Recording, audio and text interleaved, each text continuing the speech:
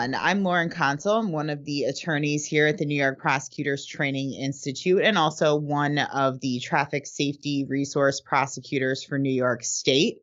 I'm thrilled to have Jake Nelson here today to talk with us. Jake is the Director of Traffic Safety Advocacy and Research for AAA National. And Jake, you are an epidemiologist by trade, is that right? That's right. And that doesn't mean I'm a skin doctor, which I get a lot. Can you tell us what does that mean? Sure. So an epidemiologist isn't a physician at all of any kind. A practitioner who studies, data and research and looks for the determinants of disease, illness, or injury. And so that just basically means the factors that contribute to an injury, illness, or disease, or that serve as protective factors that help prevent those things. And so in the context of highway safety, working at AAA, I'm looking at, traffic crashes, injuries, and deaths as my illness or disease that we're looking to prevent. Excellent. Thank you. That's a great explanation. So what we're here to talk about today is right now we have essentially two different, arguably three bills pending to most likely during this legislative session legalize marijuana in New York State for adult recreational use. So we expect that some version of this is going to pass this year.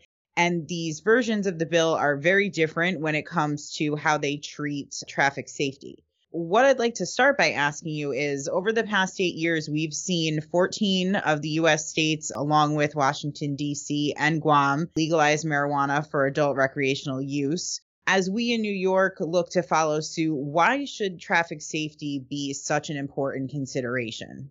I think that's a fair question. We have been looking at the states that have been considering and who have since enacted legislation to legalize adult use of marijuana. And the reality is that very few states have data that is of high enough quality to properly analyze to get at this answer. One of the few states that does have really good data and that looked at making sure that its data systems were in place before legalizing the drug was Washington State, one of the first two to do so. And over the years, we've taken a close look at the data from that state twice now. First, we did it, 2 years after they had legalized, comparing it to the 2 years before. And more recently, we looked at 10 years of data, 5 before and 5 after they legalized recreational use marijuana. And the results were essentially the same, but more importantly, they were consistent from one study to the next. And I'd say the punchline looking at those data is that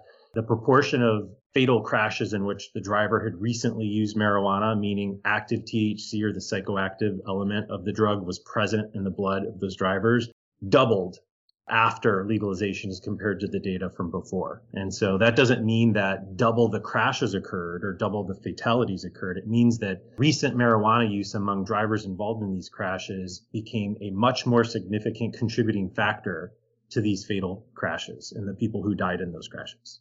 So what can we do in crafting our legislation and being ready for this legalization to deter people from driving under the influence of marijuana, particularly once it is legal? Because unfortunately, sometimes legal will lead people to believe that something is more safe. So how can we try to combat that idea? Well, that's a good question. And alcohol and cannabis are wildly different drugs in all kinds of ways that you and I could nerd out on for a whole hour. And maybe we'll get into that in a little bit here. But I think that we can look to alcohol as an example in some ways, but we should steer clear of trying to compare cannabis to alcohol in other really important ways. In terms of comparing them in a constructive way, I think it's fair to think about, first of all, alcohol is a drug. We don't think of alcohol as a drug, but it is a drug. And it is legal for adult use. And there are a whole host of policies and other sorts of interventions that have been created that function to prevent alcohol-impaired driving crashes, injuries, and deaths through deterrence. Those things include sobriety checkpoints, high visibility enforcement, behavior change campaigns like over the limit under arrest, and I could go on and list more. My point in sharing that example is that, you can look at cannabis and recognize that it's a wildly different drug from alcohol. And in some cases, you can sort of steal the same countermeasures used for alcohol, but you have to massage them and apply them somewhat differently for this different drug. And so one, easy example might be sobriety checkpoints. So I think, you probably know after all these years working in highway safety when most alcohol impaired driving episodes occur, evenings and weekends, right?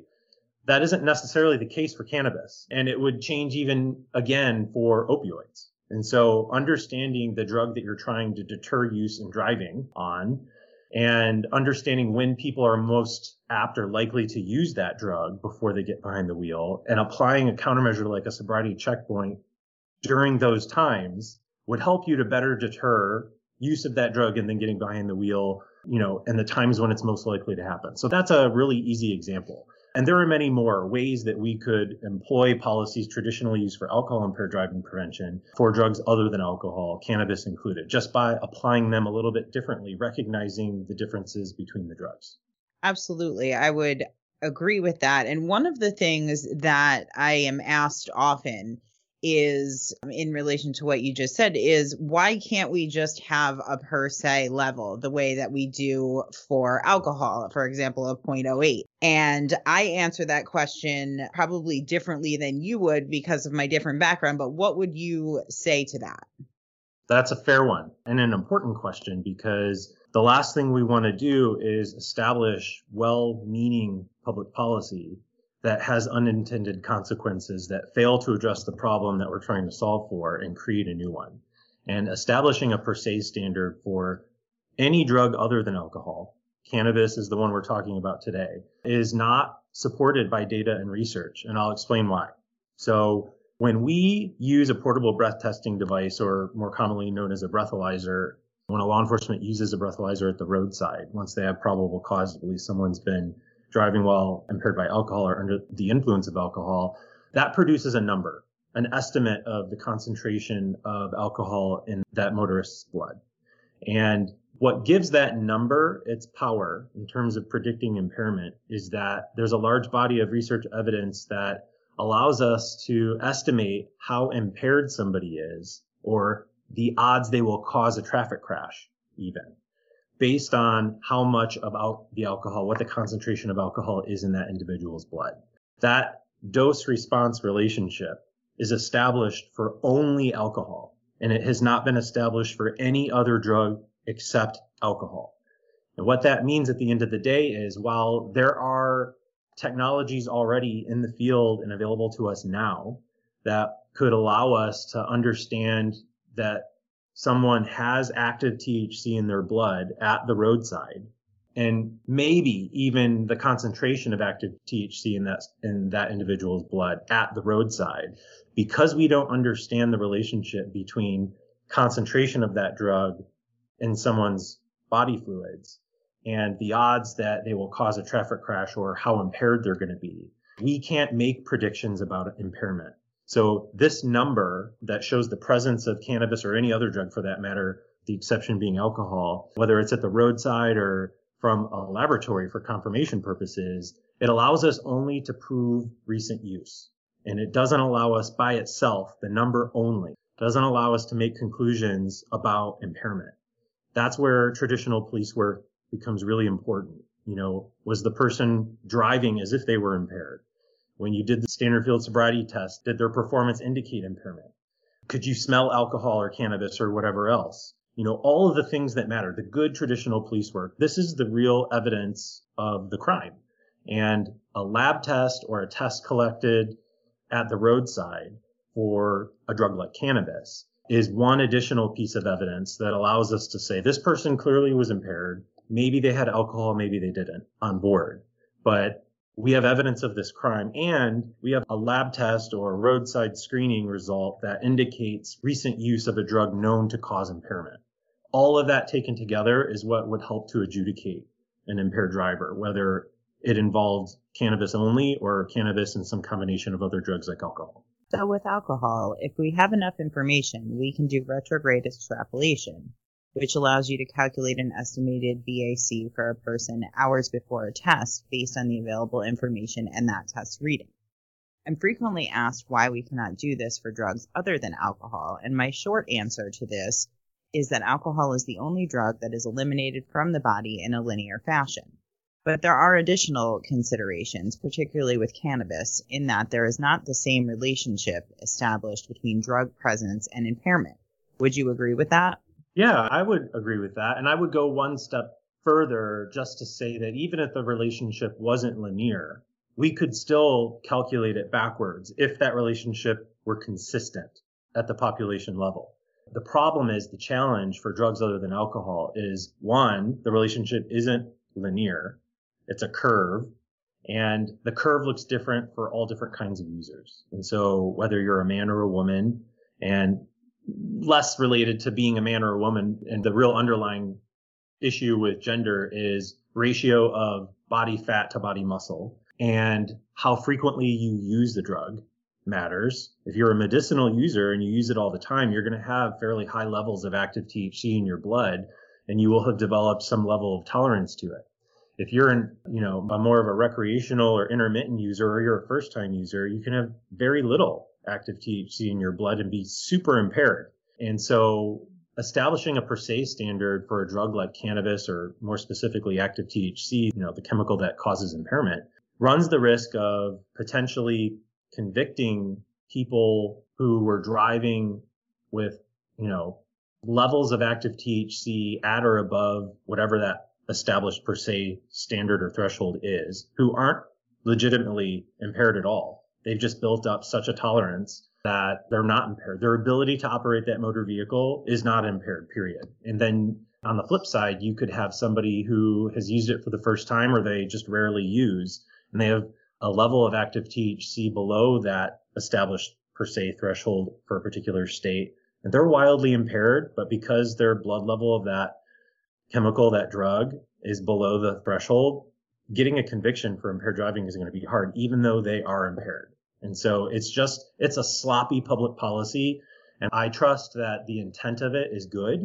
It's to provide law enforcement and the courts a tool to adjudicate impaired drivers or impaired driving suspects. But it just doesn't work for drugs other than alcohol. And that's really hard for, I think, people to accept. Absolutely, it is. And one of the things that I always emphasize when I get that question is that observations of impairment really are crucial for these prosecutions. And particularly in New York State, we right now, as the law stands, we actually have to prove not only that the person was impaired while they were driving, but we actually have to prove exactly which drug impaired them. And that drug has to be on a particular list. And my understanding is that we are one of the few states who still has a list like this.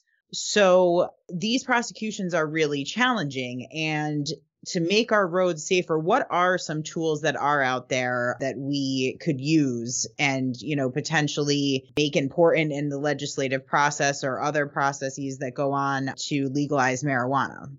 Yeah, these drug impaired driving cases, whether or not they involve alcohol as well, you're right. They're challenging to try anyway. Adjudication of drug driving suspects is really tough in general. And so public policies that make it that much more challenging only work against the goal of highway safety, right? I'd say that, if lawmakers in a state, in this case, New York State, have a legitimate interest in protecting the health and safety of people who use the transportation system, and they want to prevent impaired drivers from getting behind the wheel of a car, regardless of what drug is impairing them. Impaired driving is the crime, right? The law needs to be written to allow us to address impaired driving generally. And that means alcohol, that means cannabis, it means other scheduled substances or drugs, sort of regulated by the federal government, but it also includes prescribed and over-the-counter medicines. These are drugs hopefully used to treat or manage health conditions, oftentimes recommended or prescribed by a person's primary care physician, which is not permission to drive while impaired by them.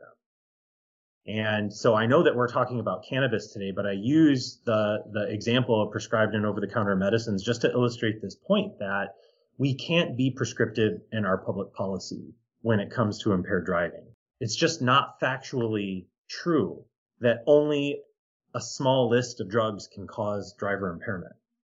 And I'll use an example from a different state. In the state of Florida, it used to be the case, and I honestly am not sure if it's still the case, but it for sure used to be the case that if you were impaired by Ambien, you used Ambien and got behind the wheel of a car and you fell asleep while driving and injured or killed somebody, or let's say you didn't, let's just say that you were weaving all over the road and clearly there was some sort of impairment going on. The officer stops and, long story short, we learned that it was Ambien. And this is a drug that, when it does what it's supposed to do, forces you to sleep against your will. You are wildly impaired while asleep. You know what I mean? Even if you're just tired and driving, you're impaired. But in the state of Florida, for a long time, you couldn't be convicted of impaired driving simply because of a technicality in the law, which is the example that you just shared about New York State. If it's not on a short list, you can't be convicted for driver impairment, as if only the drugs on that list can cause impairment. It's just irresponsible public policy making. And I don't believe that people established these laws with the goal of irresponsibility in mind. I think that for a long time, it was, the federally regulated or controlled substances, the illicit, illegal drugs that were included in many state laws. But we've come a long way since then. And I think there's a general recognition and well-established agreement among experts in the field, in the legal system, and in the academic community that there's a long list of drugs that can impair drivers, and even synthetic drugs that are changing so rapidly that even forensic toxicology labs can't keep up with the ability to test for them. And so if that's the environment that we're operating in now, we're doing ourselves a huge disservice to write our laws or to allow our laws to continue to exist in a way that limits, convicting somebody of a crime called impaired driving, if and only if the drug that was impairing them is one of a short list of drugs in state statute. That's just a reckless, irresponsible way to allow public policy to persist. And I think we have an ethical and moral obligation to change the law to meet the times. And I think we know better now, and it's time to change. And arguably most states have already learned that lesson and made the changes. Now, when you say that other states have made the changes, would you say that, in your knowledge, New York is in the minority in having this short list? Yeah. So, and I know this only because AAA, working with the AAA Foundation, recently did an audit of state statutes. And the goal of the audit was to understand how we could improve data quality and availability as it relates to drug impaired driving generally, not specific to cannabis. And in going through that exercise, we looked at the impaired driving statute, and we were looking for things like whether the use of oral fluid to detect drugs was authorized in the state statute, and also how impaired driving is defined in state statutes. And our goal was to articulate, what are the opportunities within states to improve statute to better produce higher quality data on drug driving. And so part of the exercise shed some light that there are only about 8 states in the country, New York is one of them, that has the short list of drugs that can impair you. And so these are the only drugs you can be convicted for impaired driving on. And I think it's almost embarrassing. If I were a lawmaker in New York State and I had a legitimate, sincere interest in preventing impaired drivers from the public roadways in my state, that's one of the first things that I would change, because it's just ridiculous to assume that, a list of 10 to 15 drugs are the only drugs that can impair a driver. The list is pages long. And so rather than articulating and listing all of those drugs or even just drug classes, it makes more sense to define impaired driving in terms of, any substance that can impair one's ability to safely operate a motor vehicle to the slightest degree. And there are dozens of versions of that kind of state statute, but you get the point. The point is to recognize that there are many, many drugs that can impair. In the world of prescribed and over-the-counter drugs, there are many drugs that, when used by themselves, cause zero impairment, but when combined with one other or two other substances, can be wildly impairing. And in that particular case, assuming that people are using these drugs medically for therapeutic reasons, they're not doing that knowing that they're putting themselves and others at risk. But it's still a crime. And it's their responsibility to separate the need to use these medicines from when they need to drive safely. Absolutely. And along the lines of deterrence, again, right now we have had a couple of small pilot programs regarding oral fluid testing, but I know there's been a lot done in other states. What can you tell us about that, and is that a helpful deterrent? Because there's a couple of myths actually out there that seem to be pretty pervasive. And one is that driving under the influence of marijuana is safer than driving under the influence of alcohol. And the other issue that we've seen is that because of some of the things that we've already discussed, drivers don't think that they'll be caught as easily under the influence of cannabis or other drugs as they would with alcohol. Again, because of the lack of some of the tools that we have to use for alcohol. Any input about oral fluid or other deterrent mechanisms that would be helpful? Yeah, I mean, I would add to your list of myths that you've heard. One that I've heard in some of our own survey work of motorists is that, we do a survey called the Traffic Safety Culture Index every year, and we ask motorists about a whole range of highway safety issues, and impaired driving is just one of many. In that section of the survey, we learned that there's about 10% of the national motorist population believe that using cannabis actually makes them safer than driving sober, which blows my mind. So here's what I know. I know without hesitation that conservatively using marijuana and getting behind the wheel of a car at least doubles your odds of causing a traffic crash. So that I can say without hesitation, and that is a conservative estimate. Depending on how much alcohol somebody has in their body, they could be less or more likely than double to cause a traffic crash. That depends on how much alcohol you've consumed. The other thing I'd say is, even if you've not used a ton of marijuana before you drive, if you combine it with even a little bit of alcohol, you are wildly impaired. It produces a level of impairment greater than what you would achieve by just adding the amount of impairment from alcohol alone and cannabis alone. You're sort of like that amount plus more because of the interaction of those two drugs. And, you weave in or layer on top of that the kinds of things that you and I talked about just a moment ago, the differences in impairment based on attributes of who you are, whether you have a lot of muscle, a lot of fat, whether you're a chronic or an intermittent user, the concentration, whether you've inhaled it or you've ingested it as an edible. These are all things that factor into that. So yes, I think that also through our survey work, we know that about 70% of Americans who drive, are active drivers, believe that they will not get caught by police if they drive within an hour of using marijuana. And that's a really dangerous assumption to make if you care about going to jail. Because while it's true that detecting and adjudicating cannabis impaired drivers is more challenging, it's no less likely, right? The challenge has to do with the result of a little screening test you can do at the roadside and what you can conclude based on that number. Everything else is the same. You can smell the drug just like you can smell alcohol. You can, as a police officer driving behind somebody who's under the influence of cannabis, can look for signs and symptoms of impairment, like an inability to maintain lane positioning. So you're weaving within your lane or hugging one side. There's a myth out there that cannabis impaired drivers tend to drive more slowly, and that's actually not true. Speeding is one of the most common factors in those kinds of police stops. So I think, people operate on a set of assumptions that are incorrect. And through, the ability to screen a driver for the presence of one or more drugs through, the use of oral fluid, screening at roadside is one really useful tool. So that can help, confirm recent use of one or more drugs, cannabis being one of them.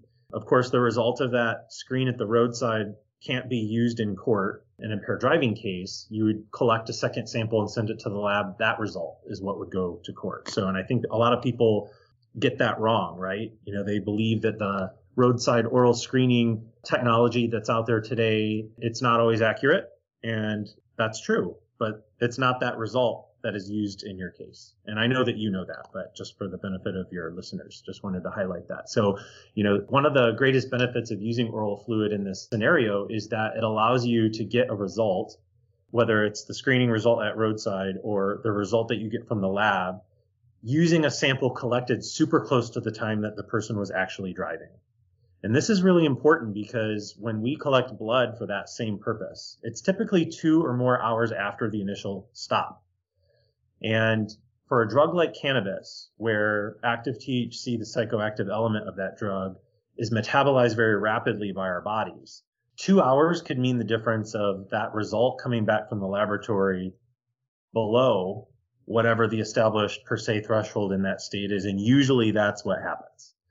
And the most ironic part of what I just shared with you is that when the amount of active THC in someone's blood or oral fluid drops below that level, typically occurs at right about the same time that impairment has reached its peak. And why that is because active THC, or cannabis just more generally, is a fat-soluble drug. It's not water-soluble like alcohol. So when we're impaired when that drug reaches our brain. And for alcohol being a water-soluble drug, the amount of alcohol in our blood is the same amount of alcohol that is in our brain. Because it's water-soluble, it can pass through the blood-brain barrier easily, back and forth. For cannabis or active THC, it's fat-soluble. So the amount of active THC in our blood doesn't match the amount of active THC in the fatty tissues in our body, including the fatty tissues of our brain. And for a drug like that sort of lives in our fat cells, it's absorbed by the fat cells slowly, and then it's released back out into the bloodstream and then absorbed again. And over time, it eventually disappears out of our body. But that's why trying to collect the amount of active THC in our blood or in our oral fluid at roadside and trying to use the number that we get as the result to make a prediction about impairment is bad policy.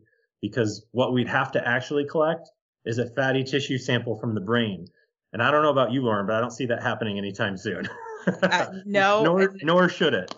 No, I definitely don't see that happening. And I think that the tools that we do have, we just, I suppose, need to make the best of. One of the big problems that we have in New York, other than the list, and I will say that the list is pretty extensive, but it still does not encompass all of the substances that can impair people. So again, no matter how long it gets, it's still not long enough. And just one more point on that, Lauren, is even if that list could be adjusted to include a majority of the drugs seen on the roads in New York State, it's inevitable before it has to be updated again. And lawmakers need to be focusing their attention on evolving issues, not having to go back to keep fixing the same policy over time as new drugs emerge. So, they themselves would be well served to create a more generic definition, as we've discussed.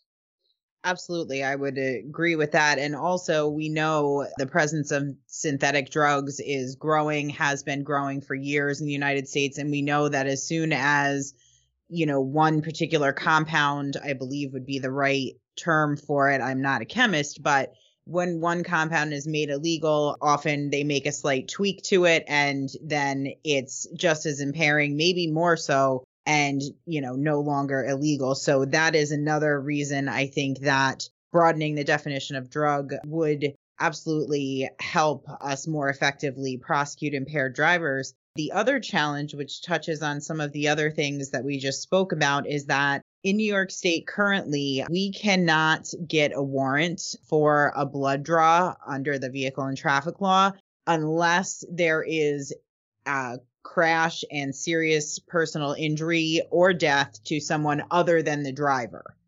So that makes it extremely challenging, again, because we have to prove what drug the person is impaired by, but we can't get a warrant for their blood.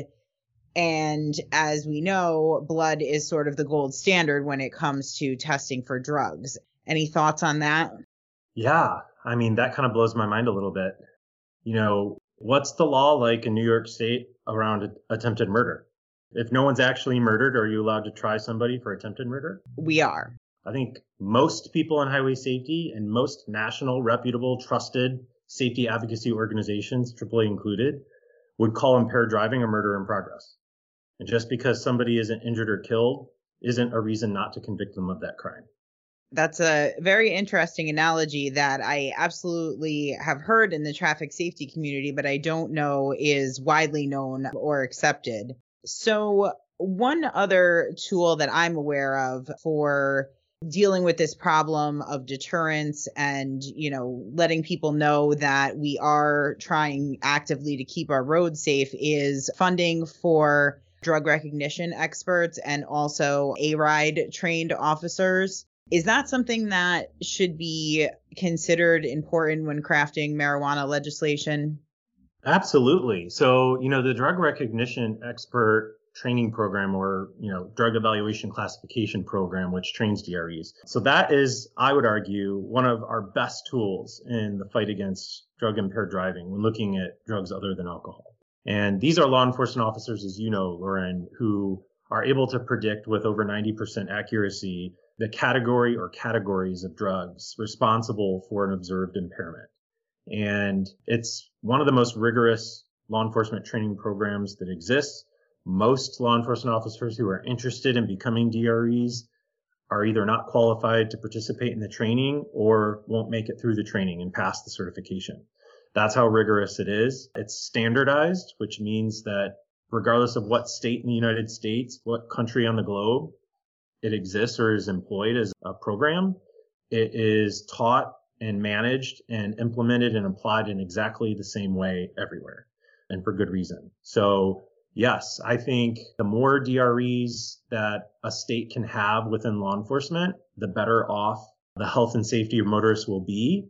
That said, we also need to recognize that not all law enforcement officers are good candidates for this rigorous training program, and not all law enforcement officers who are able to successfully become certified in the program are interested in it. And so that's where ARIDE comes in, because that's sort of a step down from the DRE program. And that's something that, all law enforcement officers who have patrol responsibilities, after about a year of real world experience patrolling, would be fantastic candidates to sit through the ARIDE training. This is sort of like DRE light. So it doesn't allow you to predict the drug or drugs that could be responsible for the observed impairment, but it does allow a patrol officer to look for signs and symptoms of drug impairment, enough to be able to call a DRE to assist on a case if that's what he or she observes. And so it's a really powerful training for the masses within law enforcement, whereas, the DRE training is for a select, highly qualified group. So together, I think that would be a really important part of a decision to legalize a drug known to cause impairment among drivers. Thank you very much. And I think we've covered most of the points that we wanted to talk about today. But any final words of advice or wisdom for us? And if you have any data too to dispel this myth, I know that a lot of people are concerned that broadening the definition of drug will result in people being unjustly prosecuted. Is there any data or evidence in other states? Because by my calculation, probably 40 plus other states don't have this list that we have. Any data to support that that's the case? Anything you can tell us about that? Yeah, that's not been shown to be true in any state that has a more general definition of impaired driving or the drugs that can cause impairment. So, I think any claim along the lines of what you just shared would be circumstantial or anecdotal and not at all supported by any data or research that I've seen. And while I'm responsible for a wide variety of highway safety advocacy issues at AAA, impaired driving takes up most of my time, and I would absolutely be aware of any such data in the course of my work, and I've just not seen it. Thank you very much, Jake. I really appreciate your time today, and hopefully this will be helpful to our audience, and really appreciate you sharing your knowledge with us. Hey, Lauren, thank you so much for the chat. It was interesting. I always enjoy nerding out with another highway safety person, so thanks for the opportunity. Thank you. Appreciate it.